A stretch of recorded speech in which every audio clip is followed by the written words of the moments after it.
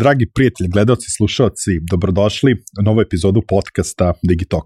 Ja sam vaš domaćin, Vlada Kovač, a moj današnji sagovornik biće moj prijatelj Nikola Riznić iz kompanije The Express. Mi ćemo danas pričati o logistici. Naime, više puta smo u razgovorima u Digitalku, kada je tema bio e-commerce ili neki od njegovih segmenata, pominjali logistiku i dostavu kao jedan od najvećih izazova, ali i najvažnijih delova e-commerce sistema. Upravo o tome će danas biti reči, logistika i dostava kao važan, ali u budućnosti verovatno jedan od najbitnijih faktora kada je e-commerce u pitanju. Pre nego što krenemo danas sa ovim razgovorom, ja ću naravno da vas podsjetim da se pretplatite naš YouTube kanal, zaista nam to znači, da znamo koliko ima cela Digitalk zajednica ljudi, pre svega vas koji nas pratite preko YouTube-a, to nam je jedan od pokazatelja, tako da molim vas da vas ne mrzi da kliknete na ono dugme subscribe,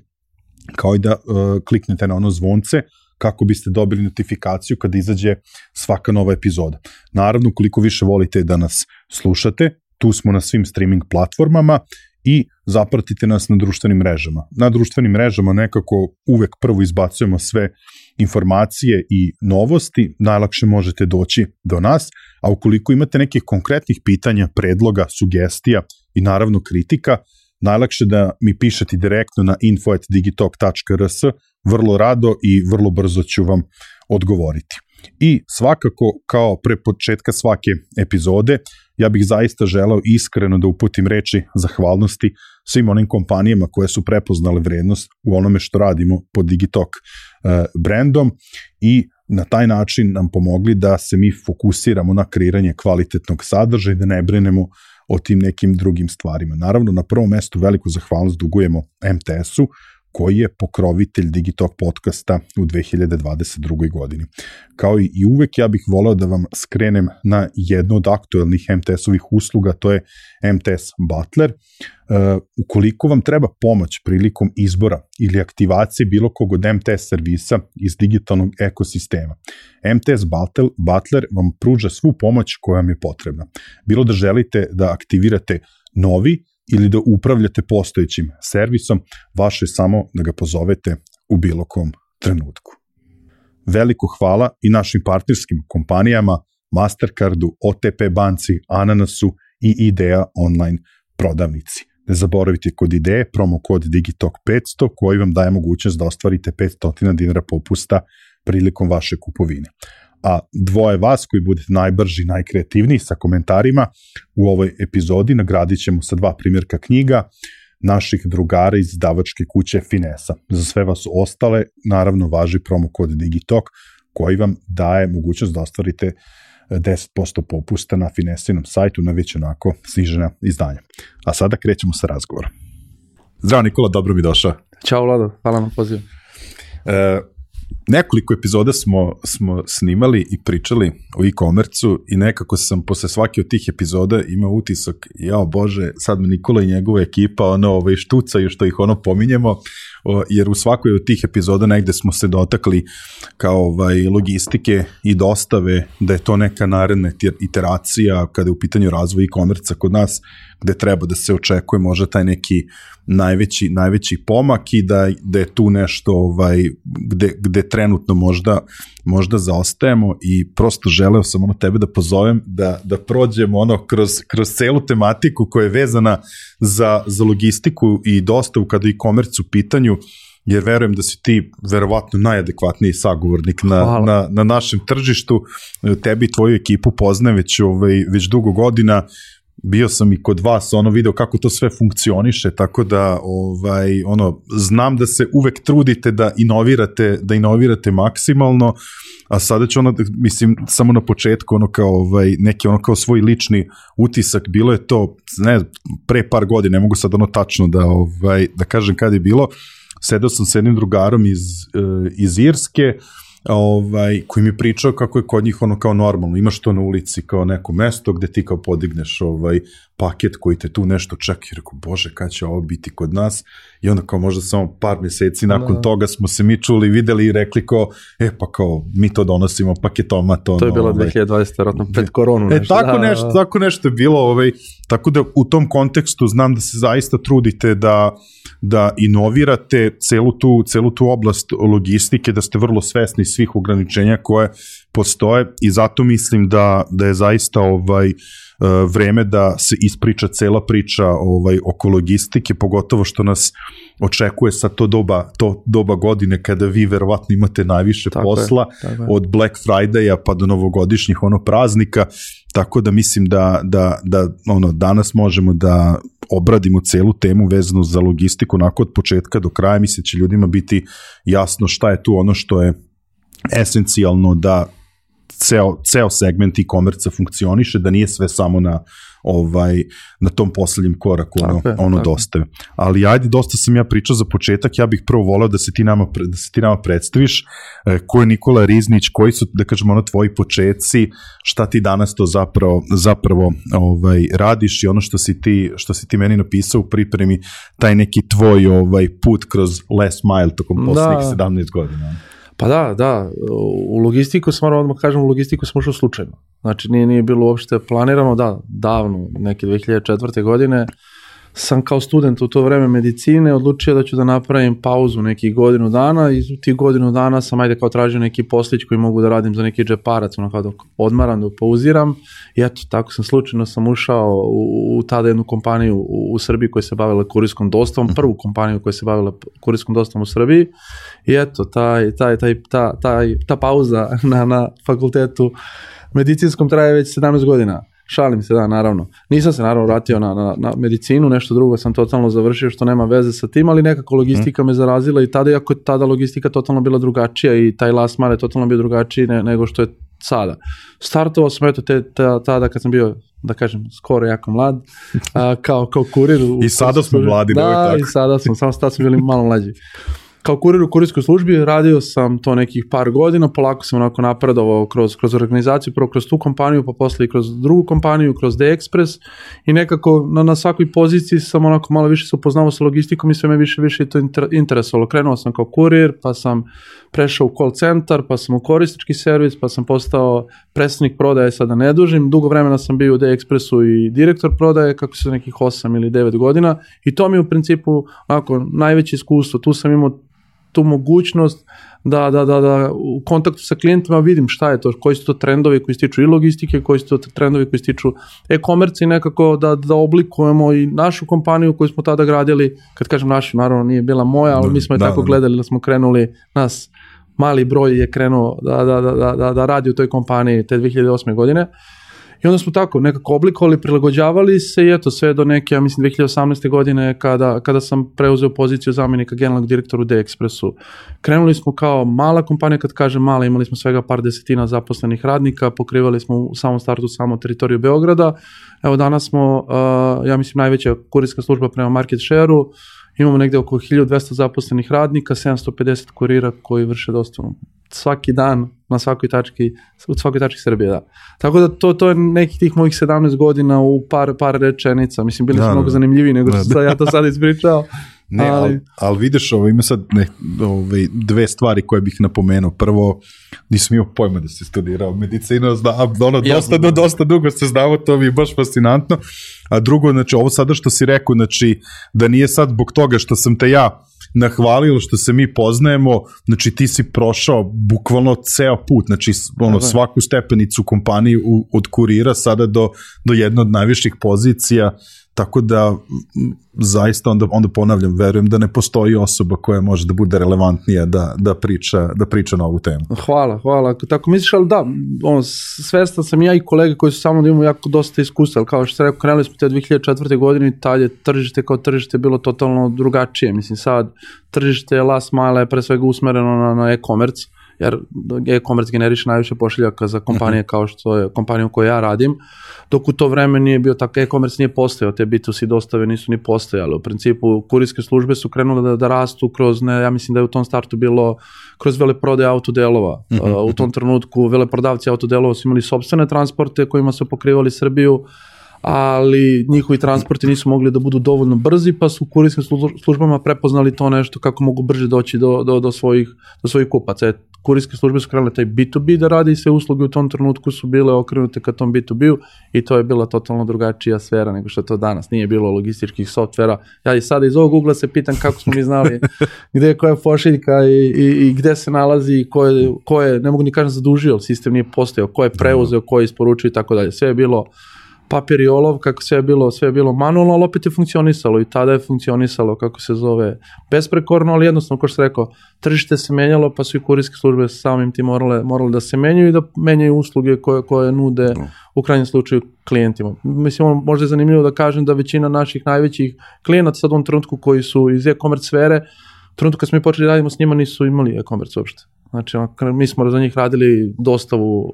robe u retail, razmenu robe između retaila i e-commerce ni postoji. Tako da smo na neki način sa njima smo i prošli to od ideje za e-commerce pa do tih prvih nekih koraka. Svi, to je bilo u tim početcima, svi nekako krenu onako stiljivo, malo tada, te 2000, na primjer, neka je to krenulo 9. 10. možda 11. Svi krenu stiljivo i svi nisu spremni odmah u startu da ulože neke velike budžete, ili još nisu bili sigurni šta mogu da očekuju od toga e-commerce, onda sa svima njima prođemo to da se osvesti i kažu, ovo generiše promet veći nego, ne znam, 15 radnji ili tako nešto, ovo je budućnost i onda se sve tu ozbilji i krene nekako u nekom drugom smeru. Sad ću malo da se našalim, posle ćemo malo više o nekim tehnologijama koje danas primenjujete, ili ćete tek primenjivati, ali malo pre si rekao kako ste na početku sve papir i olovka, a ja se sećam kad sam dolazio kod vas i kako ide one trake s onim paketima, prolaze kroz laser skenira kod gde šta ide, to mi je skroz neverovatno. Da li ste vi danas tehnološka kompanija?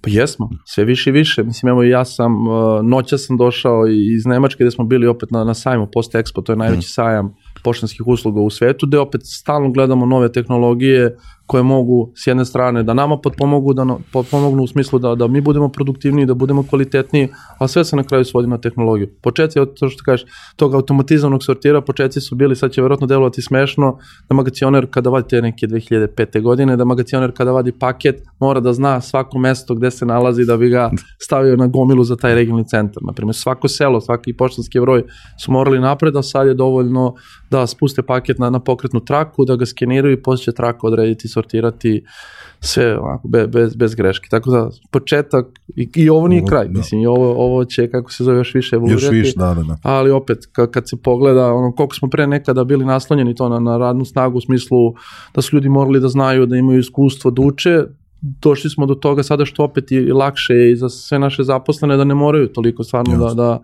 da razmišljaju i da imaju iskustva, nego jednostavno da se koristi tehnologija da ih potpomogne u svakom koraku. Ajde sad samo da napravimo neki uvod u današnju temu, znači mi pričamo o logistici i dostavi u kontekstu e-commerce-a, sad i drago mi što se i ti to tako nekako dvosmerno meni naveo u pripremi za razgovor, zašto je tema logistike relevantna za e-commerce, a opet sa druge strane zašto e-commerce bitan za logistiku. Ajde, prvo ću to drugo. Da, e-commerce je bitan za logistiku zato što je to generalno tržište koje raste. Znači, B2B tržište stagnira i pada. Znači, što se tiče dostave, distribucije ili tako nečega. E-commerce tržište u celom svetu raste. Iz godine u godinu sve više i više, pogotovo 2020. za vreme korone kada je bila onaka eksplozija, kako se zove e-commerce, kako kod nas, tako i celom regionu. Tako automatski kurirske službe su se usmerile na izvor gde mogu očekivati, kako se zove, rast. Ja mislim da su procene da u prošle godine, čini mi se, ako imam dobre informacije, tržište u Srbiji rastlo između 15 i 20%, što za kurirske kompanije znači da održe samo klijente sa kojima trenutno rade, da će verovatno porasti za 10-15% minimum ili 15-20%. Što se tiče e-commerce i logistike, čini mi se da u poslednje vreme malo sve se promenilo kod e-commerce trgovaca. Do skoro je, čini mi se, opet kažem ja sam iz sfere logistike, mogu samo ono što ja što mi deluje da je logično i što sam ja zapazio je da sve više i više e-commerce trgovci pažnju smeruju na logistiku, zato što moje, opet kažem, mišljenje je da kad pogledate cene, svi tu negde prodaju iste artikle po istim cenama, neko ima akciju sada, neko će posle, ali nije tu neka razlika. Svi pokušavaju sada tu razliku ka kupcu naprave kroz logistiku. Da li će to biti kroz brzinu dostave, da li će to biti kroz transparentnost, u smislu, očekujte tada i tada pošiljku, ili će biti kroz nešto drugo, ali logistika je to nešto, tako mi deluje, ali u stvari nije samo tako delo, nego to su trendovi iz inostranstva.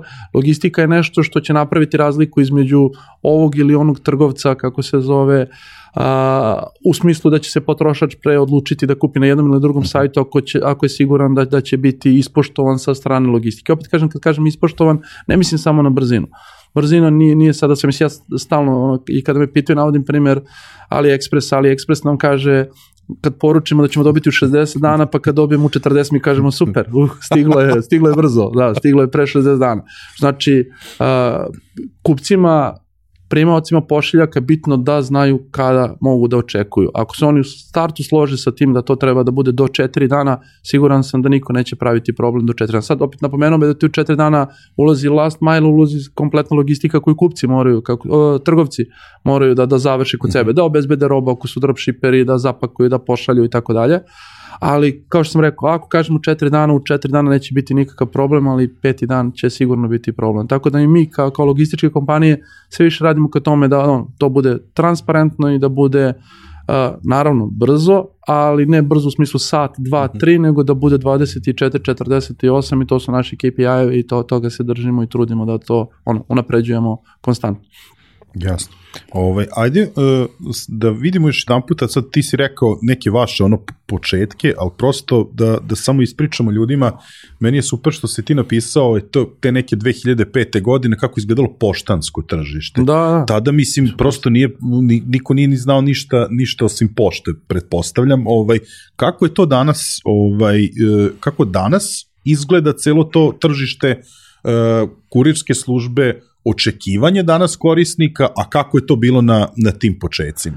Pa na tim početcima je bilo drugačije, mislim jer kurirska dostava je bila nešto novo, ja mislim da City Express u kome sam ja radio je prva kurirska služba osnovna, čak osnovali su City Express pre Post Expressa, pre državne pošte par meseci, čini mi se da je bilo i sad ljudima sve bilo ovako, iznenađujuće da mogu nešto dobiti u roku od dan, 2, 3 u nekom malom mestu u Srbiji. Mislim, to je pošta radile su dosta manjih paketa, više radnih dana i tako dalje, to je prvo bilo iznenađujuće za njih.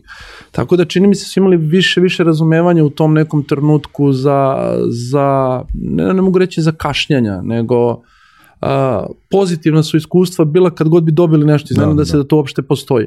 Sada je to totalno drugačije, mislim, dobro, drugačije se živi, sada se čini mi se i brže živi, ljudi imaju manje slobodnog vremena i onda bukvalno sve nove usluge koje se sada razvijaju od strane kurirskih službi su u smeru toga da se korisniku omogući da što manje vremena potroši u neizvesnosti ili što manje vremena da očekuje dostavu ili kako god. Znači samo da bude što više dostava prilagođena korisniku. Sada opet kažem, ne mora da bude brzina, nego to može da bude, kao što si spomenuo, paketomat. Paketomat je lokacija na koju neko može preusmeriti paket i preuzeti kad njemu to odgovara. I onda smo mi iz toga i iz podataka koje smo izvukli kroz paketomate zaključili da ljudi u principu se vezuju za lokacije. Pošto u startu smo mi mislili, gađali smo lokacije gde ljudi žive, lokacije biznis centra gde ljudi rade i kao neke frekventne lokacije što se tiče puteva tipa autoput, velike prometnih saobraćajnica i tako dalje. Ispostavilo se da prometne saobraćajnice ne rade. Ljudi vezuju se za to gde žive i gde rade i tu preusmeravaju paket. Kao sad da ne idem off topic, ali kompletno sve sada što kurirske službe rade to da omoguće svom korisniku što više opcija, da mu omoguće, hoće dostavu na adresu, hoće li dostavu kroz paketomat, hoće li dostavu kroz neku pudo lokaciju, znači to neki paket shop da preuzme u nekom, ne znam nija, na nekoj benzinskoj stanici ili nekoj prodavnici ili kako već. Više se analiziraju potrebe kupaca, sad kad kažem kupaca, e-commerce, postoje trgovci i kupci, više se analiziraju potrebe kupaca nego što je to bilo ranije. Znači to je glavna razlika, ali mislim da to nije samo slučaj u kurirskim kompanijama. Pa dobro, znači u principu možemo neki mali zaključak tu da napravimo da je prilagođavanje potrebama kažem, korisnika, klijenata, da je to nešto što je obeležje današnjih kurirskih službi. Tako je. Mislim, aj sad citirat ću, nije ni važno više, direktora jedne kurirske službe koja je nekad postojala na teritoriji Srbije, inostrane kurirska služba je bila i pričali smo pre par godina i on mi kaže mi u tom trenutku kad su oni radili ovde, kao pa nismo htjeli da osnovimo pošiljke fizičkim licima, kao to je za nas bilo neisplativo, samo taj B2B. Ja se razmišljam o sebi, vi ste sada imali posla, mislim, to je ono kako se tržište menja. U jednom trenutku ti je nezanimljivo zato što misliš da to nije isplativo, ako ne sagledaš da je to potreba klijenata i da tržište ide u tom smeru, to je ono jednostavno, kao i sa ovim velikim kompanijama, jedno pogrešno skretanje možete staviti na kraj reda i da nikad ne sustigneš više svoje konkurenti. Tako da, sagledavanje potreba, to je definitivno nešto. Ne trebamo, nekad ja kad pričam sa svojim kolegama iz razvoja, pa kad kažu mi, ne znam, to možda nije pametno, možda ne bismo trebali to da razvijamo, ja kažem opet, ajde da pogledamo, ako vidimo da 6 naših velikih klijenata ima istu tu potrebu, znači nemaju veze jedni sa drugima, a istu potrebu imaju, to znači da potreba postoji. Ajde da vidimo da li ćemo na taj način da implementiramo ili na neki drugi, ali definitivno potreba postoji. Ako mi zažmurimo na to, neko drugi će prepoznati pre nas tu potrebu i bit će to njegova prednost u odnosu na nas. Tako da, onako, analiziramo baš bukvalno svaku potrebu, naravno, nismo na svaku i odgovorili, ali kad vidimo da ima smisla i da je nešto što stvarno tržište traži i što može tržište koristiti, ne u smislu samo kao sad mi ćemo to da monetizujemo, to će posle se vrati kroz neki prihod, nego čim postoji potrebno na tržištu, to znači da ako mi to nešto pustimo, implementiramo, napravimo, tržište će imati koristi od toga.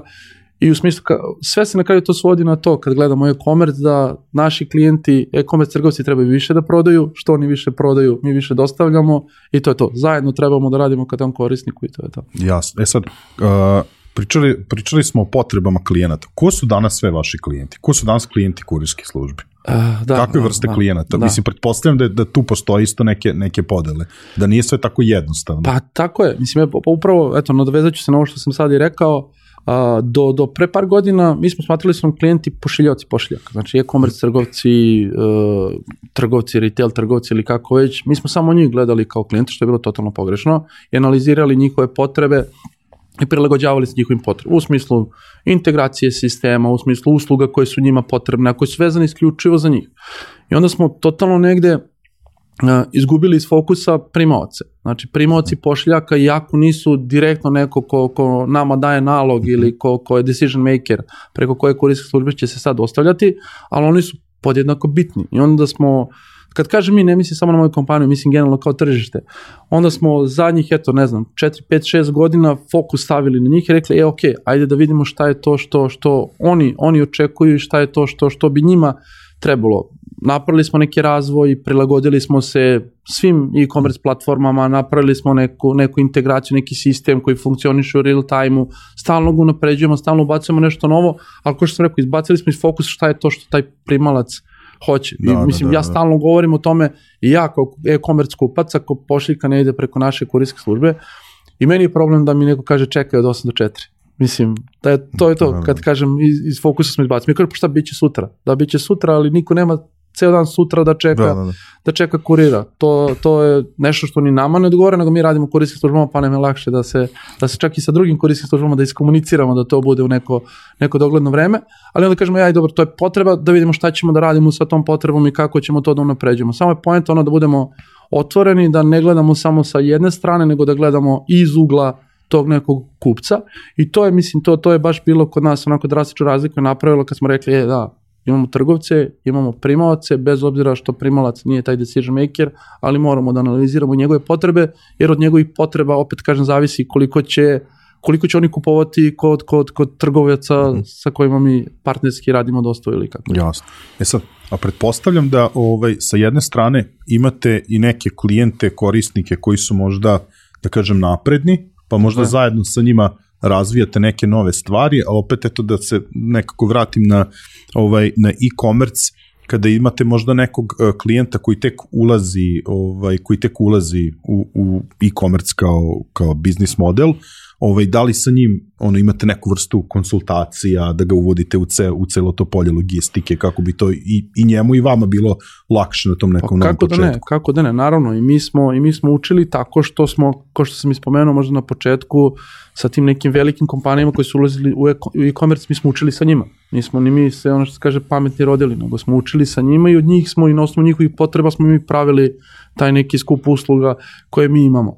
I sad, baš iz tog razloga, sve što sad taj neko novi ulazi, mi smo prošli već sa nekim trgovcima. Već u startu možemo da predvidimo šta će se desiti. Pogotovo, kažem opet, naravno, mi se ne mešamo u e-commerce, u marketing, digitalni ili nešto drugo, mi samo vezano za logistiku. Znači, jasno. Da trudimo se da potpomognemo, da budemo, kao što si rekao, naši predstavnici da budu kao neki vid konsultanata koji će pomoći predvidjeti i reći odmah to je problem, niste dobro postavili, pakovanje robe ne može na jednoj lokaciji, može, ali za do 10-15, ne znam, pošiljaka dnevno, ako planirate da rastete, a siguran sam da svi planiraju da rastu, moraju drugačije malo da postave, mi dosta potenciramo da u samom startu radimo integraciju sa tim korisnicima, bez obzira koliko oni mali bili, kako njihove očekivanja bile, to je to, upravo je to usko grlo. Ako ja ulazim u e-commerce, ja nas imam 10 pošiljaka dnevno, ja hoću nešto prekucati, nešto kroz neku korisničku aplikaciju, ali neću imati adekvatno praćenje. Ali ako planiram da imam 100, 200, 300, 1000, 2, 3,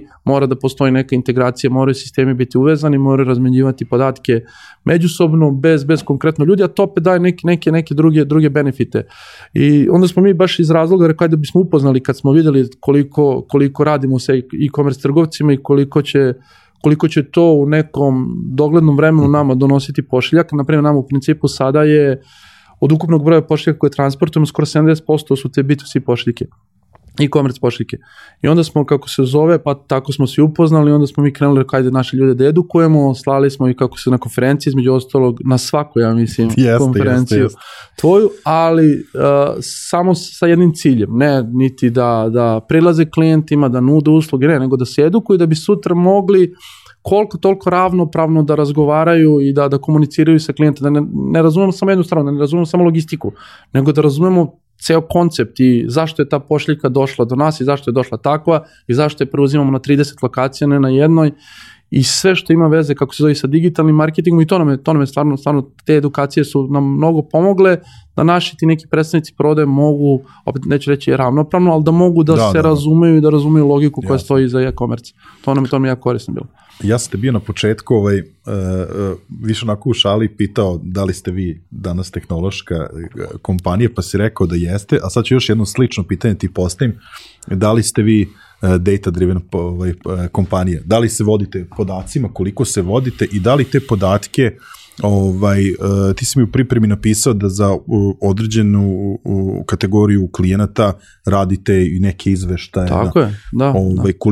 Koliko je taj neki feedback iz podataka dragocen vašim klijentima, koliko vama? Pa jeste, kako da ne, ajde prvo ću ka nama, mislim, ajde prvo ću nešto na čemu sada radimo, a što može biti interesantno. Eto, mi imamo mrežu paketomata. I sad, na svu sreću, to je dobro zaživelo, tako da već sada proširujemo mreža, sad ima 100 lokacija, veoma brzo će imati 150, postojeće lokacije smo već proširili, neki 30% lokacija koje smo imali do sada, proširili smo u smislu da sada mogu mnogo više paketa, ali pored toga nam se dešava da nekad imamo više paketa nego što može da stane u paketomat. Mi u tim situacijama više puta punimo taj paketomat. Naprimjer, napunimo ga u 6 ujutro, pa sačekamo da se isprazni, ne znam, oko 10-11, pa onda dopunimo sa još pošiljaka. I onda smo u jednom trenutku zaključili da postoje neke navike tih ljudi koji preuzimaju te pakete. Da mi, naravno, da izanaliziramo svakog tog korisnika koji preuzima paket u paketomatu, da analiziramo koja je njegova navika kada on preuzima. I onda gledamo koji su te korisnici, pošto ponavljaju se, mislim, ti koji preusmeravaju pošiljke na paketomate u 90% slučaja koriste to kao način isporuke za svaku pošiljku. Onda smo zaključili da možemo da vidimo ko ima naviku da preuzima prepodne, ko ima naviku da preuzima popodne, ko ima naviku da preuzima uveče. I onda kad imamo tako puno pošiljaka u paketomatu, shodno tome i radimo. Prepodne napunimo sa paketima za korisnike za koje znamo da ih preuzimaju najviše prepodne, da bi se što više ispraznili. Posle podne ubacujemo pakete za ove koji preuzimaju u tom drugom terminu i uveče kasnije za ove koji uvek preuzimaju uveče. I onda eto, podatke smo iskoristili da bi svi bili zadovoljni. Nikome nismo ništa poremetili u principu, a mi smo iskoristili da paketomat kao paketomat može biti dosta produktivni. To je samo, jedan od načina. Drugo je to što si spomenuo, mi baratamo sa nekim podacima, logističkim podacima vezanim za neke trgovine koje su obavljene na nekim e-commerce platformama. Ti podaci kao podaci za nas su bitni zato što su na neki način merilo onoga što mi radimo i koliko kvalitetno to nešto radimo, ali su isto tako i za naše trgovce interesantni. Opet navešću prost primjer koji svi i prost parametar koji svi prate, to je ono neisporučena pošiljka. Što kurirska služba nekvalitetnije radi, to je veći broj tih neuručenih pošiljaka, svaka neuručena pošiljka je izgubljena prodaja za trgovca. I onda mi imamo sa velikim klijentima imamo definisane KPI-eve, imamo definisane kako se zove izveštaje koje šaljemo na dnevnom, nedeljnom, imamo operativne izveštaje koje šaljemo njihove operativi, imamo neke advanced izveštaje koje šaljemo kako se zove managementu, mi imamo i BI Cognos koji te operativni bilo kakve izveštaje u principu setujemo njemu i on ih sam pravi i ne mora neko da stoji da ukršta neke podatke iz Excela pozadi. Tako da na osnovu tih podataka, mislim, navešću jedan primjer, sam neću imenujem kompanije, pre nekih 6-7 godina smo mi kroz analizu podataka zaključili da imamo, na primjer, 5 trgovaca koji su svi u istoj branši, znači svi rade e-commerce, istog tipa robe, istih artikala, svega isto. Mi kad smo analizirali, shvatili smo da 4 trgovca imaju procenat tih vraćenih pošiljaka oko 1,5, 1,7, 1,8, jedan od njih ima 4,5. Čak interesantno je bilo što je taj jedan koji ima 4,5 istu platformu koristio kao još 2. Znači mi smo pogledali, znači koristi se ista kurirska služba, ista platforma za prodaju, isti artikli su, isti cenovno je postavljeno, mora da je nešto drugo problem. I onda smo mi sa time prišli na nekom od sastanaka i na kraju zaključak bio da njihov customer care korisnički servis nije bio dobro postavljen, da nisu primali sve upite klijenata i shodno tome su se oni izmenili, napravili i imali veću prodaju. Sad ovdje je kao da prodajem nešto, ali to je stvarno... Ne, jasno. Pričat ćemo poslije o tom customer care-u, tako da... Sad, nekako sasvim slučajno se poklopilo kada izlazi ova epizoda, što sam rekao, tako period godine kada vi baš imate puno posla, prvi taj veliki datum je Black Friday.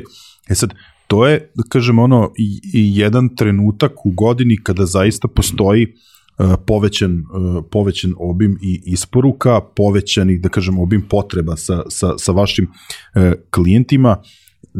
Koliko tu ima dogovora unapred i šta je, da kažem, ključno da ceo taj period prođe, ajde da kažem, sa što manje stresa i za trgovce i za vas, a opet sa druge strane da bude što manje tih nekih, da li nepreuzetih pošiljki, da li nerealizovanih pošiljki, da li nezadovoljnih ljudi koji su kupili nešto. Pa kreći jako rano, mislim, mi smo već krenuli sa tim, iako evo sada je onako sredina, skoro kraj oktobra, znači mesec nešto dana ranije mi krećemo već onako logistički da se nameštamo, da tako kažem, sa našim najvećim, naravno ne možemo za sve, ali sa najvećim kupcima možemo, sa najvećim e-commerce trgovcima.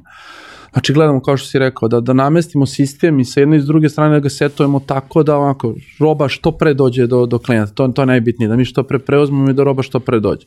I sad zadnjih par godina radimo jednu dobru stvar, sami smo se setili, sami smo došli na tu ideju, ali trgovcima vidim da se svidelo. Sa najvećim trgovcima organizujemo preuzimanje, mislim, eto taj Black Friday je petak, ali tako što znači za nas je najveći udarac ponedeljak, kad svi pripreme robu i kad pošalju. Mi smo onda shvatili da je poenta da mi ranije uđemo u taj Black Friday. I onda mi za najveće trgovci i subotu i nedelju, tu iako su neradni dani, organizujemo preuzimanje pošiljaka. Preuzimamo da bismo krenuli već od ponedjeljka sa dostavom, a ne od utorka. Znači mi u ponedjeljak preuzmemo negdje 30% ukupno količine pošiljaka koje bismo inače preuzeli. Ali jeste, Black Friday je stvarno udarac, u smislu pretpostavljam i za trgovce, jer to je dan kada mi preuzmemo, u toj nedelji preuzmemo 3 puta više pošiljaka nego što bismo standardno preuzeli. I ni jedan sistem nije setovan da ima 3 puta više kurira ili 3 puta više magacinskih resursa, tako da u tom periodu je samo poenta da se ne prouzrukuju kašnjenja. Naravno, kašnjenje samo krene i od trgovaca, što trgovci nisu setovani da mogu da izbace, ne znam, sad, plastično rečeno, ako njihova logistika može da pripremi danas, ne znam, 300 ordera, ako imaju 3000, oni ne mogu. Oni mogu da prošire to na 500-600, ali opet će 4-5 dana oni izbacivati sve to, mislim, kad izbacivati, predavati nama na dostavu nešto što je to neko kupio za taj petak, subotu i nedelju. Mi sad sa naše strane nameštamo logistiku da što pre dođemo do tih kupaca i mogu reći, opet kažem, paketomati, spomenjem ih više puta, ali paketomati su nam tu jako pomogli. Mi imamo čak i neke malo i motivišemo korisnike da koriste paketomate u tom periodu zato što nam pomažu. Obično svake godine imamo neki giveaway da čisto za taj period da veći broj korisnika odabere paketomat kao model dostave i onako nekako su nas rasteretili, evo iz godine u godinu stvarno super funkcionišemo što se toga tiče i čak većina trgovaca sad pre smo mi njih morali da kontaktiramo mjesec i po dana ranije, kažemo ajmo da vidimo s koje lokacije, jer i njima je potrebno da oni nameste svoje resurse, jer ako da nameste resurse da pripreme što više pošiljaka, to je ono što je ključ. I ako od nas dobiju na vreme informaciju i ako na vreme uđemo u to, svakako će kupci biti zadovoljni. Čisto ono, pošto ljudi vole te zanimljive brojke, sad ti si rekao Black Friday, pa obično bude kao 3 puta više. Imaš možda neku okvirnu, apsolutnu cifru da izbaciš koliko je to na nivou, ne znam, ono kao Srbije Black Friday, da je to 100.000 ono kao pošiljaka da se obrade. Mislim sad ja ono lupam ali interesuje ono ja ću reći iz ugla naše kurirske službe mi u taj ponedeljak obradimo preko 100.000 pošiljaka. Da. Samo mi. Ima još kurirske službe, da. Pa ne, pa to, tako da, znači to su stvarno ono, neki prilično mi podelimo to na vikend i na ponedeljak, zato inače bi nas sve sačekalo u ponedeljak, ali mi samo za taj jedan dan, to je samo ponedeljak, ali to traje. Zato što i to na neki način ide u talas, imamo trgovci koji imaju robu na stanju, ali tako što znači oni mogu odmah da krenu da izdaju robu. Imamo dropshippere koji opet tu robu koju su prodali u petak moraju da prebaci kod sebe, ako rade konsolidaciju pa da šalju dalje. Tako da to traje, čak jednom smo se i šalili, tačno mi možemo da izmerimo uticaj Black Friday na nekog klijenta. Mi vidimo koliko pošiljaka priprema dnevno i ako je stalno, sad karikiraću, na 2000, to znači da mu je to maksimum, da ima on još toga, ali da ne uspe da obradi. Čim krene da pada ispod 2000, mi kažemo to je to, prolazi Black Friday, uticaj Black Friday, čim krene da pada, to znači da je to. I taj uticaj traje, bogom, do srede četvrtka. Ali čini mi se su i trgovci malo drugačije isto zbog ograničenih resursa pristupili tome i čak sad svi imaju nešto Black Week, pa kreću ranije, kreću nedelju dana ranije ili Cyber Monday, da, kreću malo ranije, vjerojatno da bi oni sami sebe rasteretili da ne bi to baš bio udarac od jednog dana. Jasno. Sad, sam si rekao, par puta smo pomenuli paketomate, meni lično je to najomiljeniji oblik isporuke. I zato svaki put kad nešto poručujem, gledam, ja molim te samo da mogu preko paketomata, stvarno nezgodno kada ti neko kaže stiće između 8 i 4, to je baš ali paketomat je zaista nešto što verujem da ljudima mnogo olakšava, ali pretpostavljam da tu postoji još nekih inovativnih modela tog last mile. Postoji, kako da ne, da, paketomati, mi smo sa paketomatovima startovali bukvalno kako je korona krenula, 1. aprila 2020. godine i nismo tad ni marketinški propratili toliko, jer nismo znali šta da očekujemo, ali ceo model smo mi tražili dosta ranije, od 2015. godine mi smo tražili model paketomata koji je adekvatan za naše tržište. Tad je bio problem u tom trenutku, problem, naše tržište je specifično, na našem tržištu je 90% pošiljaka koje mi svi transportujemo zahteva naplatu pouzeća, naplatu prilikom isporuke. U tom trenutku ti paketomati nisu omogućavali tu opciju plaćanja karticama ili nismo mogli da napravimo ugovor sa nekim kao što smo sada napravili sa NIS-om da u naše ime vrši naplatu i onda to nije bilo izvodljivo, čak i to tada bilo, ja mislim, to je sada 10%, to je tada bilo 95%, za razliku od nekih drugih tržišta. I onda nismo ništa radili dok nismo napravili dobar partnerski model sa NIS-om, gde smo svi prepoznali neke benefite celog tog partnerstva i onda smo ušli u to i stvarno je prošlo kako treba. Postoji, kako da ne, postoji. Mislim, sledeći trend koji vidimo da će ići, a idemo i mi ka tome, to su te neke pick-up lokacije koje nisu paketomati, koji nisu direktno naši paket shopovi.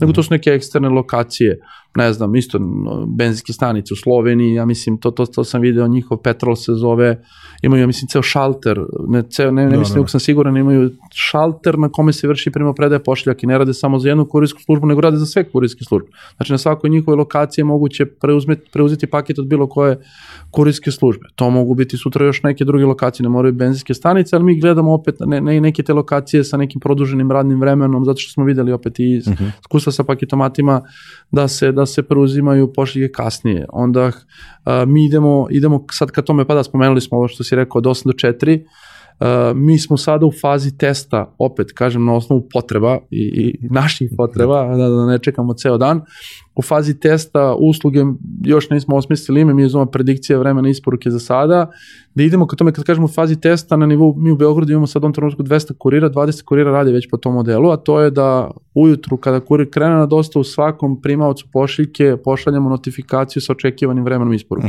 Što znači, kao što si rekao, ako očekuješ pošiljku, ujutru u 8 sati dobiješ poruku koja stoji vaša pošiljka će biti dostavljena između 14 i 15 časova. Aha. I onda taj neko može da upravlja svojim vremenom do tada kako god, znači ne mora da bude u grču da će ga kurir promašiti dok je u prodavnici ili tako neki, to je super zaživjelo, baš radili smo ankete posle sa tim primaocima kod koji smo pustili taj vid dostave, neki su rekli, mislim naravno, ja sam ceo dan kući, tako da meni ništa nije značilo, ali velika većina njih je rekla upravo ovo, da je to super zato što mogu da upravljaju vremenom. Jedan rekao išao sam na pijacu, drugi je rekao ne znam nija šta, ali u principu to je to. Opet kažem, sve se svodi na vreme, to neko poštovanje vremena tog nekoga, a ne zakucati nekoga za kuću da čeka kurira, tako da ti si meni tu pomenuo još dve stvari. Ajde, prvo bih volio da prođeš ovo, da nam objasniš two-man delivery. Dobro, da. A poslednje ćemo ostaviti ono što verujem, što si mi neko i obradao me, to je, da kažem, taj prijem platnih kartica. Da, imamo uslugu već godinu nešto dana two-man delivery. Isto, u jednom trenutku radili smo dosta, two-man delivery podrazumeva dosta u bele tehnike. I gabaritnih pošiljaka. I mi smo to standardno, kako smo rasli, standardno smo radili to dosta, u jednom trenutku smo shvatili, pre neke 3-4 godine smo shvatili da mi to ne radimo kvalitetno. Opet kažem, kreće se od primalaca i toga što oni očekuju. U tom trenutku smo radili dostavu sa jednim čovekom, dostavu do ulaza u zgradu, zato što taj čovjek nije mogao da iznese sam frižider na sprat. I onda smo shvatili da imamo baš puno nezadovoljnih primalaca, zato što možda nije dobro iskomunicirano, možda očekuju da će im se uneti u stambeni prostor. I onda smo tada prekinuli. Pre neki 3-4 godine smo prekinuli i rekli smo baš s jednim velikim klijentom i kad smo pričali za koga smo to i radili, mi smo rekli smo došli na raskrsnicu da ili ćemo da radimo to kako treba ili nećemo da radimo to uopšte. U tom trenutku nismo znali to kako da radimo i kako da napravimo. Rekli smo je pošteno onda da kažemo da mi to ne možemo da radimo. Možemo da nastavimo ovako, ali ne želimo da pravimo problem. I onda što nekih pre godinu i po dana smo, naravno, u međuvremenu smo radili i tražili model, pre godinu i po dana smo startovali sa tom uslugom two-man delivery koja podrazumeva bukvalno isporuku u stambeni prostor, čak i raspakivanje uređaja, iznošenje ambalaže i svega ostalog. Imamo drastično manje pošiljaka nego što smo imali tada, zato što i cena naravno ne može da bude kao što je bila nekad, uvijek idu dva čoveka, dva izvršioca, najavljuje se vreme isporuke, kao što sam rekao, iznosi se ambalaža i tako dalje. Ali nemamo više reklamacije, to je ono što je nama najbitnije. Sad odgovorili smo na to što tržište očekuje, nekako radimo onako kako treba i super, rastemo, ali rastemo onoliko koliko mi želimo da rastemo, to je ono, najveći point kod svake kurirske službe se ne zatrpa, da ne kaže meni treba puno pošiljaka, pošiljke guše kvalitet, nego onako nekako da prirodno, organski rastemo i to je najbitnije. To je two-man delivery, a pretpostavljam da si ti mislio na prijem platnih kartica. Tako je. Da. Pa to je usluga s kojom ćemo startovati, ja mislim još kako, sad ne znam kada će ovo biti, ali negde pred kraj oktobra ćemo pustiti tu uslugu. U partnerstvu sa Mastercardom, tu moram da kažem, Mastercard nas je podržao i razumeo potrebu koju mi imamo, a to je da omogućimo kupcima da mogu to pouzeće. Rekli smo ima ga mnogo, 90% pošiljaka zahteva naplatu, da im omogućimo da pored gotovine mogu da plati karticama. Opet, ja se vraćam na paketomate, ali zašto dosta iskustva smo sa njih na osnovu isporuke koju njih dobili, a to je da većina korisnika koji preuzima pošiljke na nisovim stanicima, a kroz paketomate, to radi ne većina, ali dobar deo njih iz razloga što tamo mogu platiti to pouzeće karticom. Da mi dugo smo tražili model i Mastercard je baš prezentovao uslugu, bio ja mislim pre neki godinu i po dana, čini mi se godinu i po dana, koja se zvala Tap on Phone, da je mobilni telefon može biti post terminal. To je za nas bio super signal, da kažemo mi nemamo mobilne telefone, imamo PD uređaje koji su isto na Android platformi, koji isto imaju taj NFC koji je neophodan, možda možemo i mi. Kontaktirali smo Mastercard, shvatili smo da prvo operativno to možemo da izvedemo, da postoji ogromna potreba, čak i Mastercard je radio anketiranje tržišta i zaključili su da ogroman procenat primalaca bi želeo tu uslugu i očekuje tu uslugu i neophodno im je čak šta više ta usluga i radili smo nekih 6 meseci, evo sada ćemo startovati s tim i bit će prva kurirska služba, ja mislim regionalno, čak mislim da niko to regionalno ne radi, koja će omogućiti primaocima da plate to pouzeće platnu kartu. A jednostavno će biti, znači bukvalno one kontaktless kartice će trebati samo se prinese ovom PD uređaju kurira koji je njegovo osnovno sredstvo za rad i da se izvrši plaćanje kao i bilo čega drugo. Ne, to verujem da je ono da kažem da je svima bila nekako bolna tačka, zašto ne može da se, a opet sa druge strane i ti ja kad smo i ranije pričali, evo sad i pre nego što smo krenuli da snimamo prosto to logistika tog dela organizacije, tog dela posla u smislu plaćanja karticom na licu mesta do, da kažem, eto, pojave ovog modela koji ste našli sa Mastercardom, jeste da vi biste bukvalno morali da imate post terminale za svakog kurira kojih ima, ne znam, koliko stotina, štampač onih slipova i tako dalje i mislim to sa jedne strane, verujem da bi generisalo neki enorman trošak koji ne bi mogao da se da kažem, pravda.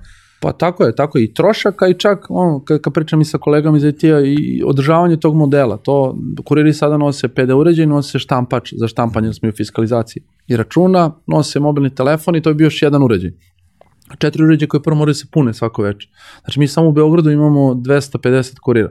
To znači 1000 uređaja koji moraju da se pune i da uvek budu puni i da uvek budu dostupni. I još ranije smo mi pričali kako se zove na tu temu i pokušavali smo da nađemo model, ali ta tehnologija nije bila na tom nivou i jedino je bio model da kuriri nose poseban post terminal, što mi smo smatrali da je tada neizvodljivo, bez obzira što smo želeli da to spustimo na tržište tu uslugu, ali je bilo onako operativno i baš bilo zahtevno i nije bilo izvodljivo i ova stvarno usluga nam je ne usluga, tehnologija, napredak tehnologije nam je baš onako pomogao i omogućio nam nešto, kažem, čemu smo težili već dugi niz godina, a opet kažem na osnovu toga šta tržište očekuje. Mislim, pričali smo od početka, potrebe tržišta, potrebe klijenata, sve ovo što mi razvijemo, postoji neka potreba iza toga. Mislim, da budem iskreni, nama je lakše kako se zove da radimo, kako se zove naplatu karticama, jer tu nema onda vraćanja kusura, kuriri će biti produktivniji, mnogo je sve jednostavnije, ne nosi se gotovina, kako se zove, sve mnogo jednostavnije, ali sa druge strane, kao što sam rekao, treba je baš ozbiljan i razvoj sa naše strane i razumevanje sa strane Mastercarda, kako se zove, oni su ti koji su prepoznali u principu da tu postoji ogroman potencijal, pa sad, verovatno će u nekom doglednom periodu neke drugi kurirske službe iz regiona, s obzirom da je tehnologija dostupna, pokušati isto da moguće, ali nama je onako, volimo, spomenuo sam u početku, mi smo mlada firma, kad kažem mlada, mislim, nismo stvari mladi, skoro 15 godina. Mi dalje pričamo. Pa mlada, što da ne. 15 godina, ali nekako smo uvek bili ti neki koji su nešto prvo, ne sad kao ja se hvalim, nego to je nama baš bilo onako, pričinjavalo me zadovoljstvo nama kad smo krenuli te 2008. godine, što prvi smo krenuli sa tim nekim PD uređajima, pa smo onda, eto, spomenuli smo i prvi smo paketomate spustili, pa ćemo prvi biti koji će platne kartice, kako se zove, isto ponuditi tržištem. Nekako prvi puštamo na tržište nešto što tržište traži, želi, to ima i svoje prednosti i mane. Prednost je ta što se vjerojatno i zapamti to, tako, mi pamtimo, možda neko ne pamti, ali mi pamtimo, ali mana je to što evo, primjera paketomati, mi smo prvi ti koji moramo da približimo ljudima šta je paketomat, da im objasnimo šta je paketomat, da im iskomuniciramo, da popularizujemo to. Svi sljedeći koji se budu priključili, neće doći na gotovo, naravno, ali neće imati taj problem koji mi imamo. Isto tako ćemo, dobro, kartice su nešto drugo, ali bez obzira na sve, onako, uvek nam je drago kad nešto prvi izbacimo, onda posle kao pratimo, analiziramo i vidimo da li smo bili u pravu i ako se ispostavi da jesmo bili u pravu, kažemo, odlična stvar. Vi dođete kao Elon Musk srpskog i logističkog tržišta. Daj Bože, da. Sa električnim vozilima, sa Teslama. Pa pričat ćemo posle, pomenut ćemo kada je budućnost logistike u pitanju, verujem da tu možda bude nekih zanimljivih ideje i predloga. Ali pre te budućnosti ima isto u par navrata si pomenuo korisnički servis i ti si meni u pripremi razgovor naveo da je korisnički servis možda i najvažnija karika koja utiče na to zadovoljstvo korisnika i zašto je on podjednako bitan kao i ostali ti neki logistički KPI-evi. Pa dobro, ja sam, kao što spomenuo, bio direktor prodaje i meni sve što je fokusirano na klijente, to mi je bitno. I onda ranije, dok sam radio u prethodnoj kompaniji, svi su mislili da kvalitet koji neka kurirska služba ili logistička kompanija pruža se gleda kroz tu brzinu isporuke, kroz, ne znam, procenat vraćenih pošiljaka.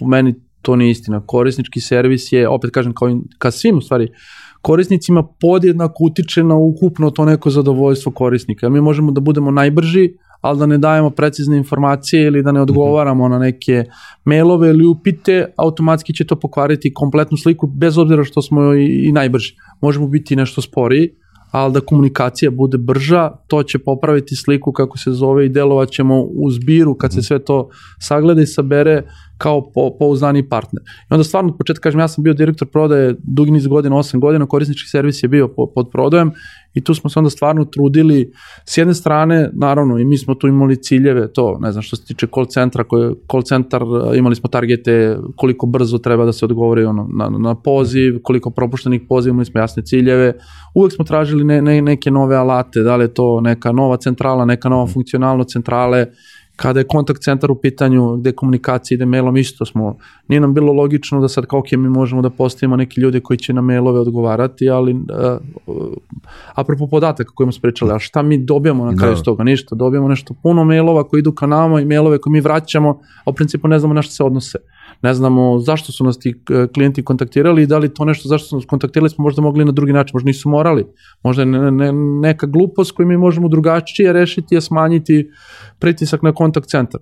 Pa smo onda implementirali ticketing sistem da bismo lepo, u stvari lažem, prvo smo probali dok smo bili mali naravno, sa Excelima, ali Exceli su nefunkcionalni, totalno to na određenom broju, to ne može skalirati, to na određenom malom broju može da funkcioniše, onda smo rekli nama treba ozbiljan sistem iza toga, pa smo onda postavili, kako se zove, ticketing sistem. Ticketing gde jasno se zna, ulaze inputi od strane klijenata, naravno operateri, agenti, kako god ih nazovemo, odreaguju na to, isto imamo kao i za call centar neke procese koji stiču koliko brzo pratimo to na nedeljnom nivou, ali u principu najbitnije nam je bilo to da vidimo zbog čega ti korisnici, mislim naravno ako reklamiraju, šta reklamiraju, zbog čega reklamiraju, da spustimo to na nivo neke analitike, da vidimo da li je to na određeni regionalni centar ili na određenog kurira ili kako već. I onda smo tu dosta nekih stvari zaključili, mislim kad kažem iz unapređenja, smo shvatili da u jednom trenutku, mislim to je vjerojatno za e-commerce trgovce nešto što je realnost, ali mi smo shvatili pre nekih 2-3 godine da u principu mi trebamo chat da izbacimo na sajt, zato što zašto nama pišu mailove, to je neka brza komunikacija, kad će biti kurir, to se brzo proveri i vrati se informacija isto tako brzo. Onda smo izbacili chat i stvarno svi ti podaci koje dobijamo, koji se tiču tih kontakata nam mnogo znači. Oni nam ukazuju, kao što sam rekao, i na probleme, i na potrebe, i na sve ostalo, tako da oko korisničkog servisa se trudimo podjednako kao što se trudimo, sad kad kažem mi opet, neću da ne misle, kako se kaže, gledalci, slušalci, pratioci. Tako, pratioci, bravo. Da ne misli sad kao da je neki self-marketing, ali kad kažem, mislim, generalno kurirske kompanije, ali svi se mi krećemo u tom nekom smeru da smo iz samo logistika only prešli i u korisnički servis, jednostavno, pa mislim i e-commerce, ali tako, informacije su sve i profil korisnika tog nekog potencijalnog sve da bi znalo koja je reklama da mu se plasira, šta voli da kupuje, kog iznosa voli. Tako i mi gledamo isto tako naše korisnike da bi znali šta je to što trebamo. Pa naveo sam primjer paketomata, kada trebamo da im ostavimo paket da bi oni bili zadovoljni. Sad čak razmatramo, to ćemo vidjeti sad s obzirom da spomenuo sam da radit ćemo predikciju vremena isporuke. Znači znaćemo za svaku pošiljku kad je kurir zaduži koje vreme isporuke će biti. Sad smo došli na ideju da možemo u stvari taj chat da pretvorimo u bot. Aha. Da možemo da automatizamo taj deo. A najčešće 70% ili 80% upitaka nama koji idu su to kada će mi biti isporučena pošiljka. Sad, pošto naš sistem će znati kada će biti, što ne bismo postavili neki chat bot koji kad prepozna da se pita za pošiljku, da traži broj pošiljke, ako ga nema, proveri u sistemu i vrati informaciju automatizovano sve. Onda ćemo još više ubrzati komunikaciju, još će preciznija biti, tako da opet sve se svodi na i korisnik će biti zadovoljniji. Ajde ja probam da sumiram ovo. Prvo da je korisnički servis izuzetno bitan, pre svega kao izvor informacija, da postoji veliki stepen automatizacije celog procesa u okviru korisničkog servisa, da je to od Excel tabele pa do chat bota. Drugo, i da postoji veliki stepen analize podataka koji dobijate putem korisničkog servisa i da posle toga, eto, kao zaključak slede neke akcije na osnovu... Kao kaže standard, mi imamo i ISO 9001, 27000, uvek tako, analizira i pa na osnovu analize mora da se donesu neke ili korektivne mere ili neki predlozi za unapređenje, kod nas više ide tih predloga za unapređenje, ali možda i bolje tako. Sad ćemo da pređemo na jedan zanimljiv deo, mislim, ja obožavam tu reč, izazovi. Pošto ne koristimo, ne postoje više problemi, sve su izazovi, ali volio bih tu da vidim kako vi kao neko ko se bavi logistikom i dostavom gleda na sve te probleme sa kojima se susreću, pa da vidim gde sam i tu, eto ja da mogu da sada da možemo malo da se igramo uloga, ti si sad kao kurirska kompanija, logistička kompanija, a ja sam neko ko relativno često naručuje nešto i očekuje pakete, pa da vidim gde se mi to susrećemo kada su ti izazovi u pitanju. Pa dobro, da, mi imamo, ja ću kažem, dosta nekih izazova, ali kao kompanija koja zapošljava veliki broj ljudi, radi sa velikim brojem pošiljaka, što znači i sa velikim brojem različitih nekih primalaca i pošiljalaca, svakako su tu uvek neki izazovi. Ono što je najizraženije kada je e-commerce u pitanju, to je ta neka nedovoljno transparentna komunikacija između trgovaca i kupaca po pitanju kurirske službe. To je nerealni rokovi koji se postavljaju. Mislim, često nam se dešava da dobijemo reklamacije da, ne znam, neki kupac je čekao 7 dana na dostavu i dobijemo neki negativan marketing i na društvenim mrežama. Kad se vratimo to, kad pogledamo, shvatimo da je trgovac poslao dan, da smo isporučili bukvalno u roku od 24 sata, ali da je nekome trebalo mnogo više vremena da to pripremi. Onda iz tog razloga uvijek komuniciramo, što sam možda i rekao na početku, da se komuniciraju ti neki, prvo da se sagleda proces, mi ćemo pogledati sagleda proces, koliko je potrebno se pripremi roba, koliko je potrebno se otpremi roba, koliko je nama potrebno okvirno za dostavu i da se taj neki termin komunicira. Mi ćemo, mislim, mi kao kurirska služba, koliko god sad delovalo da mi to nešto sporo radimo, svaka kurirska služba, ja mislim, trenutno u Srbiji u roku 48 sati isporučuje skoro 100% pošiljaka, 97-8% pošiljaka, 99% pošiljaka u roku 24 sata. Tako da na kurirskim službama nije neko kašnjenje, ne znam ja od koliko dana.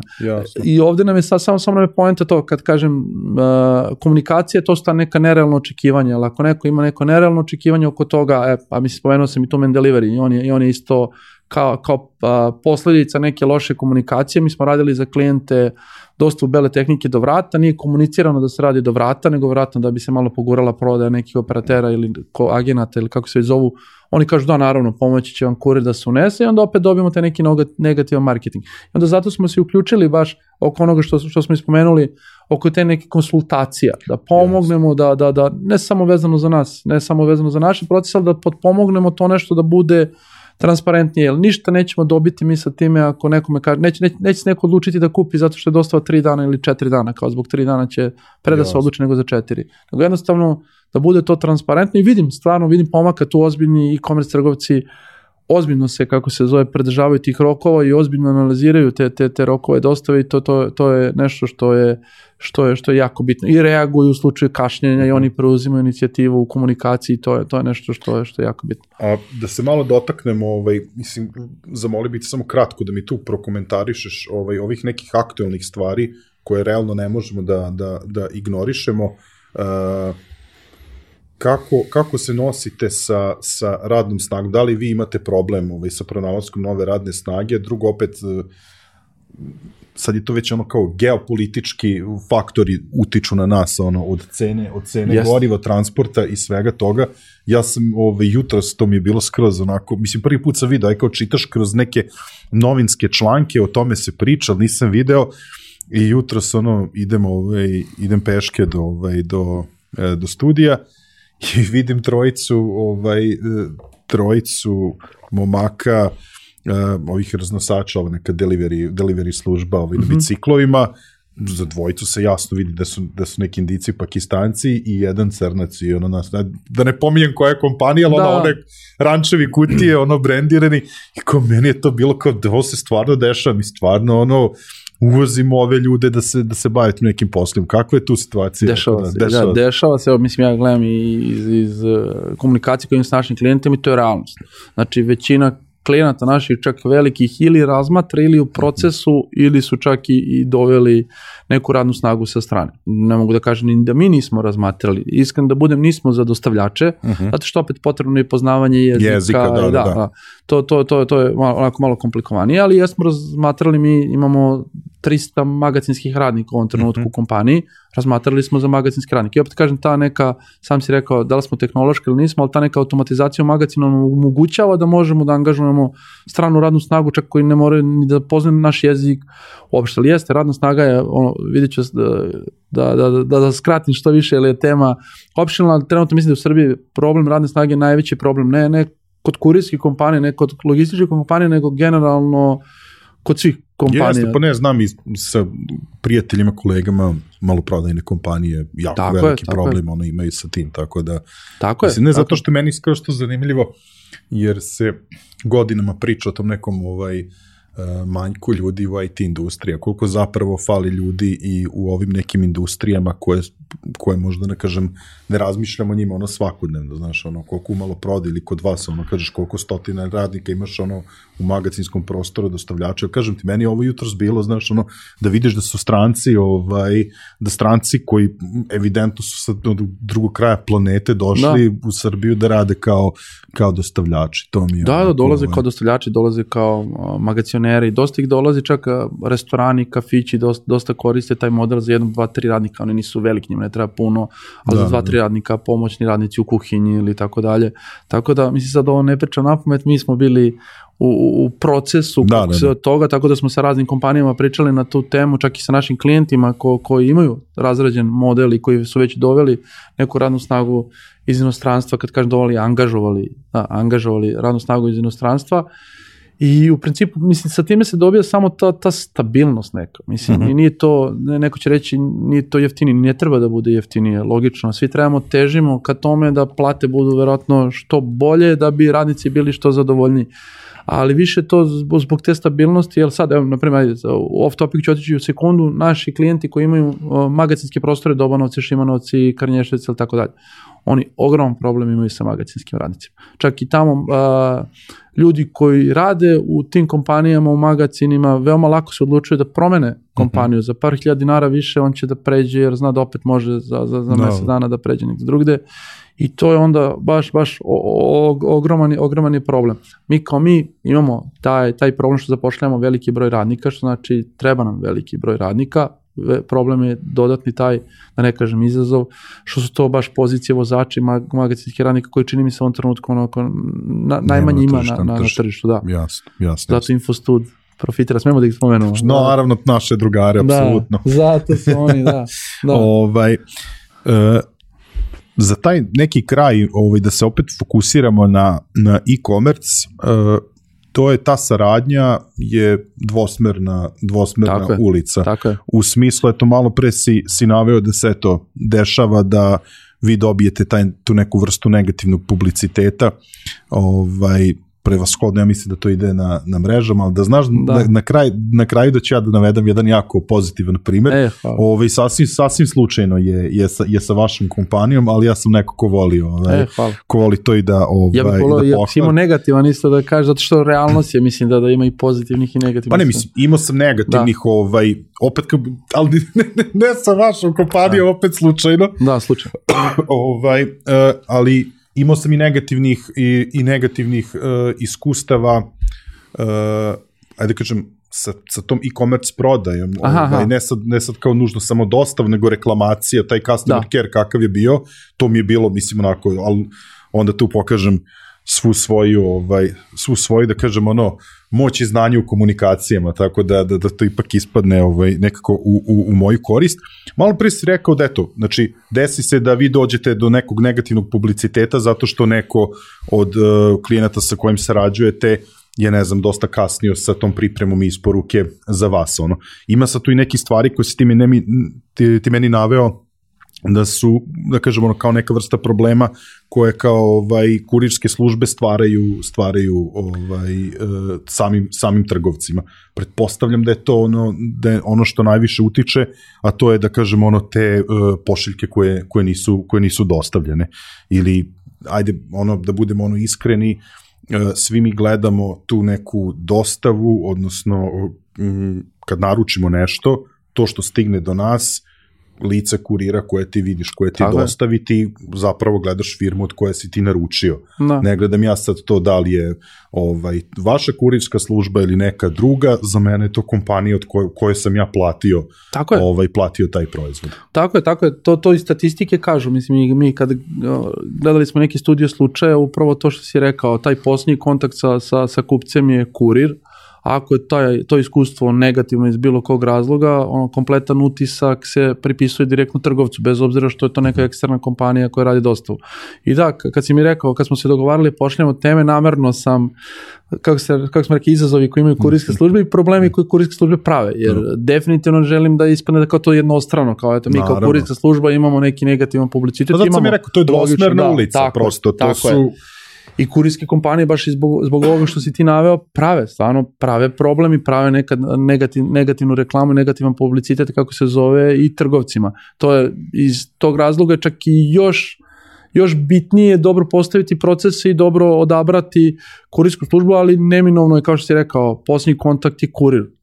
To pozitivno ili negativno iskustvo se pripisuje trgovcu. Čak neke statistike kažu da, ne znam, posle nekog negativnog iskustva da, ne znam, 30 ili 30 nešto procenata, ako je baš negativno iskustvo, 30 nešto procenata trgovaca se neće više odlučiti da kupaca neće više kupiti kod tog trgovca. Ja opet kažem, dostava kao dostava je nešto što je radila neka eksterna kompanija. Mislim, ono što se najčešće dešava, da posjećamo i o tome, verovatno najčešće se dešava i to sad izaziva najviše nezadovoljstva kod kupaca, samim tim i kod trgovaca, to je ono, sad je postalo po društvenim mrežama viralno, kurir me zvao da siđe. Znači, to je sad ubedljivo najveći problem. Sad delim, mislim, da budem apsolutno iskren, mi kao kompanija imamo nekih problema u smislu regulativa vezano za zaustavljanje, a ima i zloupotreba. Mislim, nije svuda da kurir nije mogao da se parkira, imamo i zloupotreba od strane kurira. Nama ideja sada, mislim, kratko ću, ideja nam je da sve što smo sad rekli, imamo podatke za neke klijente, kako se zove, koji nama pišu, koje mi pakujemo u ticketing i tako dalje. Sad nam ideja sljedeći korak, hoćemo da napravimo model da se svaka ocena, da šaljemo notifikaciju svakom primaocu da oceni svoje iskustvo dostave po 2-3 kriterijuma, između ostalog jedno će biti to, zove kurir. Da bismo baš spustili na pojedinca, da vidimo ko je to pojedinac, koji je to radio, da vidimo da li to je, kad kažemo opravdano ili neopravdano. Eto, to je nešto što, kako se zove, pravi negativan publicitet trgovcima, može uticati na njihovu prodaju, u smislu, naravno, što je iskustvo lošije, to će se veći broj njih odlučiti da ne kupuje opet kod tih trgovaca, a opet i mi kao uzročno postojeća, mi kao kurirska služba ćemo imati manje pošiljaka. Što svakako nije okej, baš iz tog razloga. Mi kao kurirske službe trebamo uvijek da imamo razvijenu svest o tome šta je to što pravi problem i kakve to posljedice može imati na trgovca, da ne idemo ni sistemom, šta, kurir ga zvao teško nekome da siđe ili tako dalje. I ne treba niko, ja sada kažem, znači, naši kuriri imaju instrukcije da ako stvarno je centar grada, ako stvarno ne mogu da se parkiraju, da zamole, da pitaju, opet kažem zamole, ali ako neko kaže ne mogu, imaju majke sa malom decom koji ne mogu da ostavljaju decu, a ako neko kaže ja ne mogu ili ne želim ili šta god, da moraju da se popnu, pa makar rizikovali i kazn. Da, samo ću što, ali to je vezano iz izazove koji su za kurirske službe.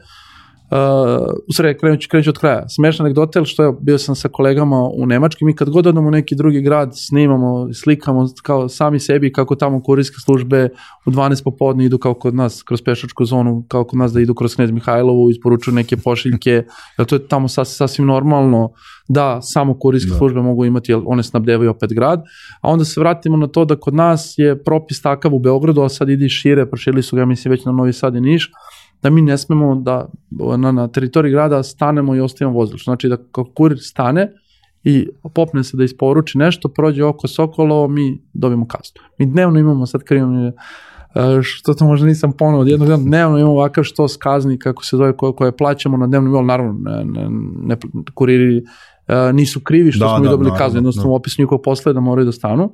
I onda u nekim tim situacijama oni stvarno, jer desi nam se nekad za jedno vozilo imamo dnevno 10 kazni, na primjer. Zato što kako god prođe on, ne znam, on radi isporuke po bulevaru Kralja Aleksandra i on staje non stop po bulevaru Kralja Aleksandra, kako prolazi oko Sokolovo, svaki put ga slika. I onda to je jedan problem koji postoji, ja se nadam da će... Koji treba sistemski da se reši. Sistemski, kao što sam rekao, kažem, juče smo došli iz Frankfurta, tamo je sasvim normalno da u pešačkim zonama u toku dana.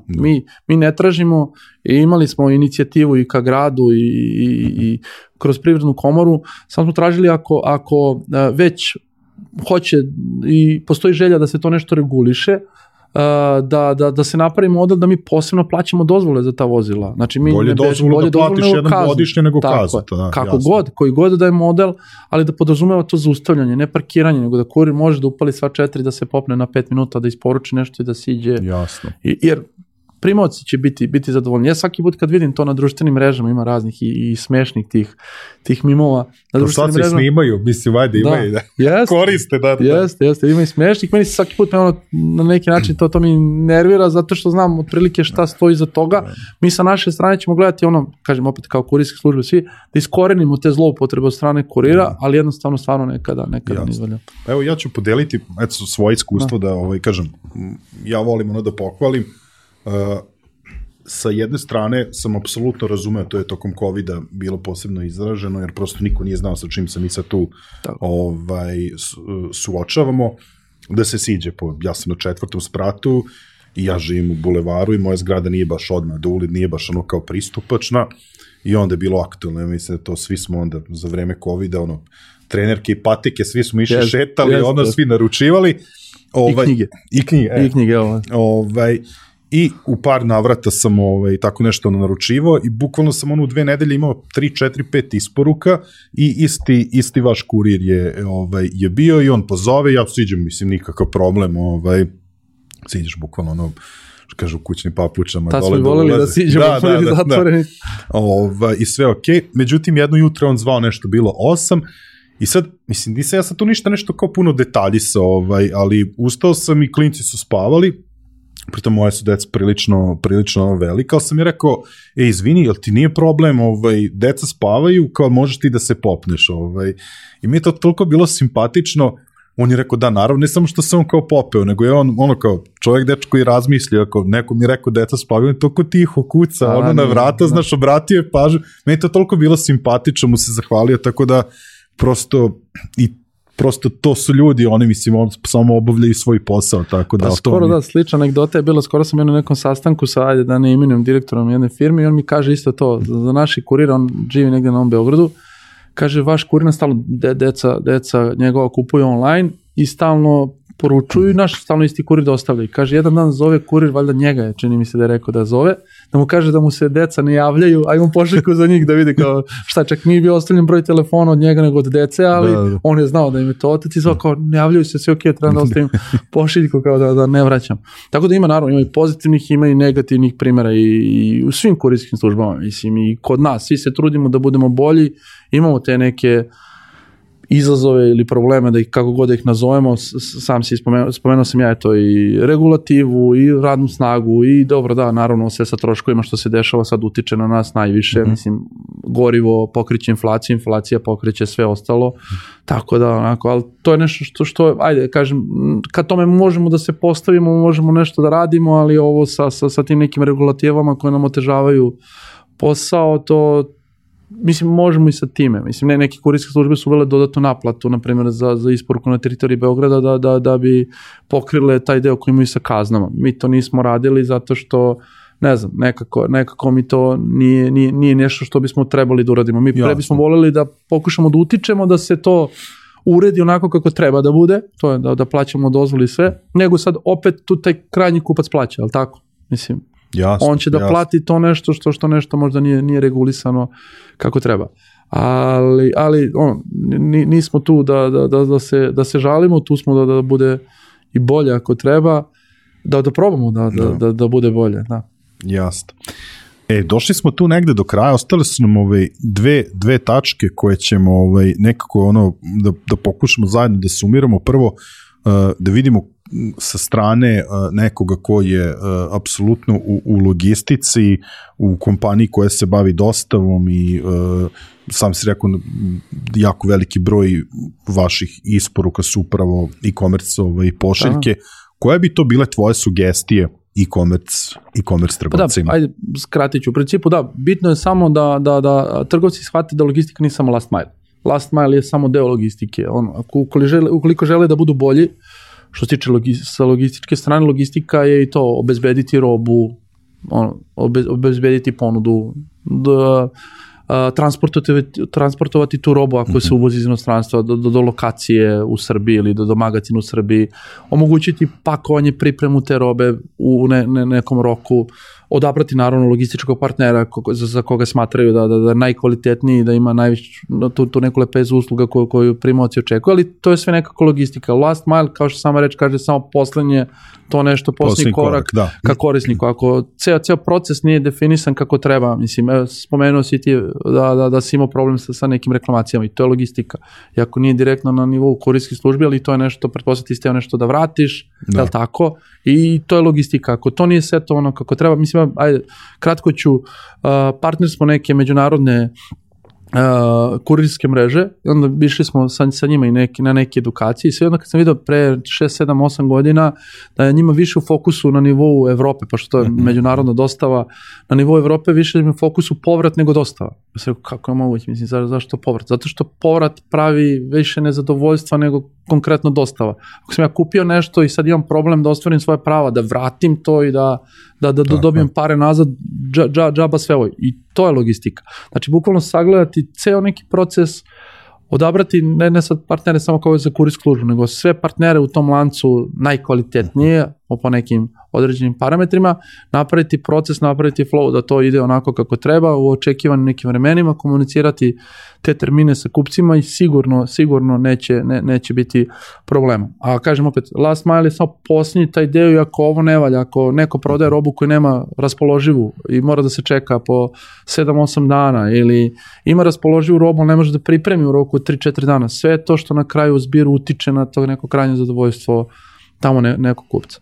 I logistika je, last mile je jedan deo toga, ali isto jako bitan, kao što smo rekli, jer je posljednji kontakt sa kupcem. Znači, ako je sve ovo valjalo, ako ovo je iz nekog razloga bilo loše ili ne na nivou koji se očekivao, može da se ruši sve ostalo.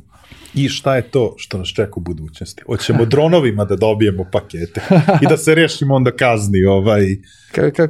Skoro sam bio na nekom panelu, pa je slično pitanje bilo, ja se uvijek šalim, da mi prvo regulišemo zemaljsko, da možemo se parkiramo, pa ćemo onda. Ne, dronovi, baš pričao sam i sa kolegama koji rade međunarodnu dostavu i sa ozbiljnim kompanijama, u nekim državama postoji, ali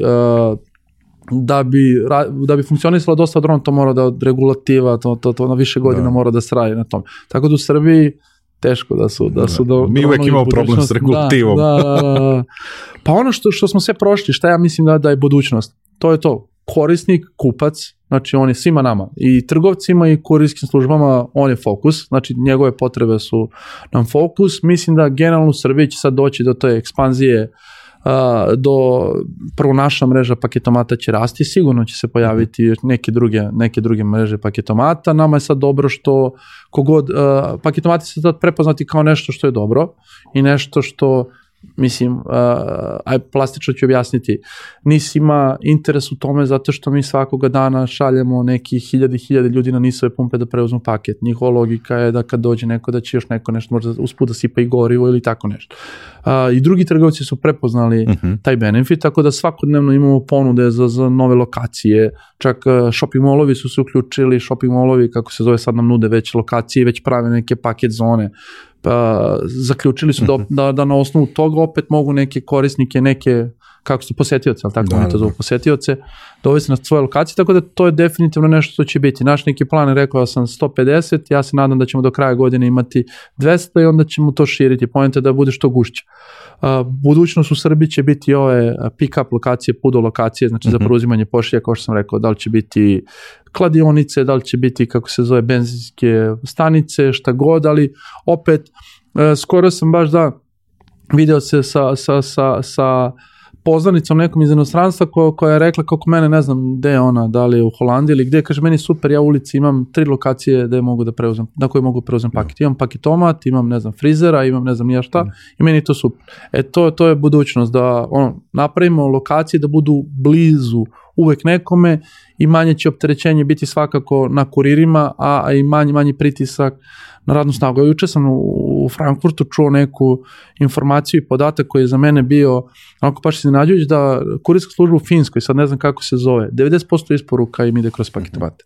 Znači to je, oni su setovani to i navikli su na to i to im je onako nešto što im odgovara. 90% isporuka na paketomate, to kad bismo mi došli na trećinu toga, mi bismo bili kako se zove, srećni i ne znam šta još može biti. Dobro, naravno kartice, ja spominjem sad, pokazujem na vidim Mastercard logo iza tebe. Ne, to drago je to što su naši partneri, inovatori u jednoj ovako važnoj oblasti. Jeste. I opet, kažem, baš smo ogromnu podršku imali i razumevanje sa njihove strane, tako da smo zajedno to, kako se zove, nekako i izgurali i zaživeće kao zajednički projekat. Platne kartice su opet nešto što je budućnost i sad naravno kao i ceo svet mi idemo sad ka tom elektrifikacije ili kako se to zove, ka električnim vozilima, ali to je neminovnost. Mislim, to je nešto što ćemo morati i logično je da trebamo da probamo. Mi kao kompanija sad već završili smo neku solarnu elektranu na našoj hali, ni meni što kažu 900 kW, ja ne znam ni koliko je to, da budem iskren, ali kažu da je dosta, od 900 kW i već sada ugovaramo da kupimo prvu flotu električnih vozila za Beograd, pa će to biti neki test i verovatno ćemo kao i ceo svet u jednom trenutku preći skroz na zeleno gorivo, što se kaže, da manje zagađujemo. Za nas je opet kažem dobro, jer kao kažu u Srbiji koristiš struju kao manje zagađuje, ali u stvari kažu da je kod nas prljava struja se proizvodi tako iz uglja, iz čega, ovako ćemo mi sami za sebe da proizvodimo, kroz solare ćemo da pravimo električnu energiju koju ćemo da koristimo za vozila, tako da ćemo da zatvorimo taj krug, ja se nadam. Pa sad ja da pokušam neki kao zaključak iz celog ovog razgovora, iako možda ljudima na prvu loptu tema logistike možda nema veze toliko sa digitalom, ali mi smo ovde došli do zaključka, ste vi tehnološka kompanija koja izuzetno kvalitetno koristi veliku količinu podataka koji dobijate od svojih korisnika. Ok, možda nećemo dronovima dobijati pakete, ali definitivno kroz, da kažem, te zelene tehnologije će biti prisutan taj neki napredak, ali drago mi je što smo na kraju čuli od tebe da svakako krajnji korisnik ostaje u fokusu. To je...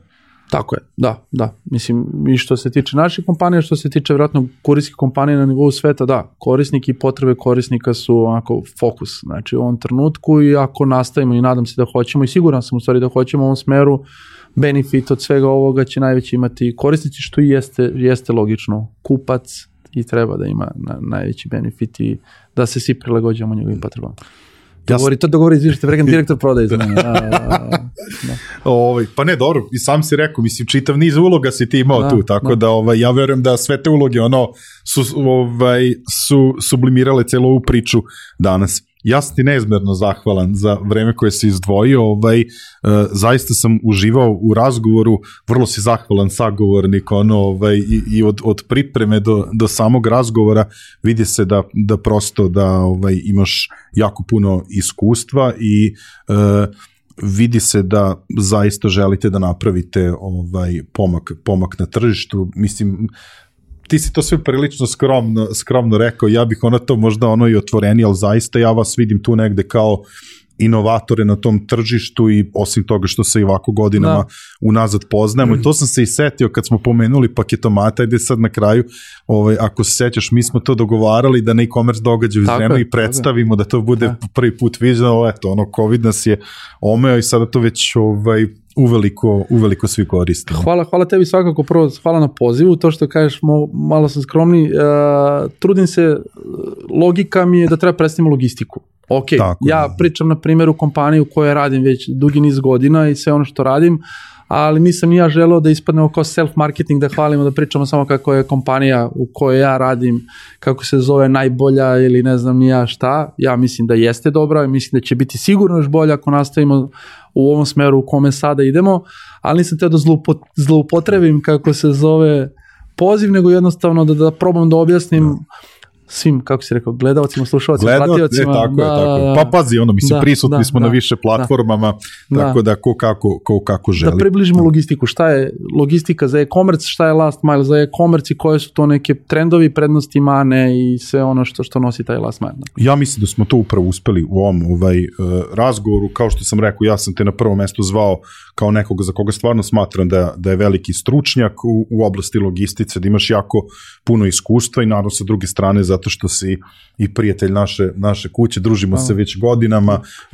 i zaista mislim da je sjajno to što radite za napredak celog našeg tržišta i vrlo ste aktivan član i cele e-commerce zajednice, zato mislim da, opet kažem, da ne bude da puno štucate, jer vas pominjemo u svakom razgovoru o e-commerce-u, mislio sam da zaista da je red da vas pozovem i da objasnimo neke stvari i iz tog nekog drugog ugla. Tako da hvala veliko na vremenu. Hvala tebi.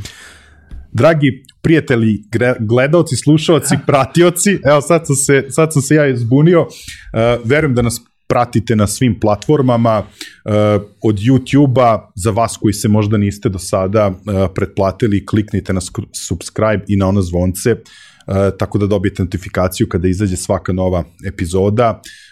Ukoliko volite da nas slušate, prisutni smo na svim streaming platformama, tako da imate čitav niz izbora na koji način možete da nas pratite. Naravno, tu su i društvene mreže gde smo nekako najaktivniji i to prvo mesto gde izbacujemo sve najnovije informacije kada je Digitalk u pitanju.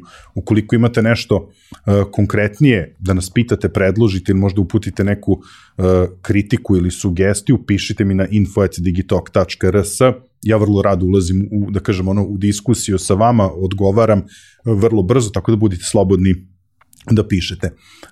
Na samom kraju, kao i svaki put, ja ću zahvaliti svim kompanijama koje su prepoznale vrednost onome što radimo kao Digitalk, podržale nas i omogućile da vam kreiramo ovako edukativan i zanimljiv sadržaj. Na prvom mestu veliko hvala MTS-u, našem pokrovitelju u 2022. godini, našim partnerskim kompanijama, evo pomenuli smo više puta drugare iz Mastercarda, veliko hvala i OTP banci, Ananas e-commerce-u i drugarima iz Ideja online prodavnice. Ne zaboravite kada Ideja u pitanju, promo kod Digitalk 500 koji vam omogućava 500 dinara popusta prilikom vaše kupovine u Idejnoj online prodavnici i naravno i ovaj put su tu sa nama drugari iz izdavačke kuće Finesa koji će dvoje vas obradovati sa 2 primjerka knjiga svojih izdanja. Za sve vas ostale važi promo kod Digitalk koji vam omogućava 10% popusta na Finesinom web sajtu na već onako snižena izdanja. Iskreno se nadam da ste uživali u ovoj epizodi. Ja vas pozdravljam, vidimo se narednog utorka. Ćao.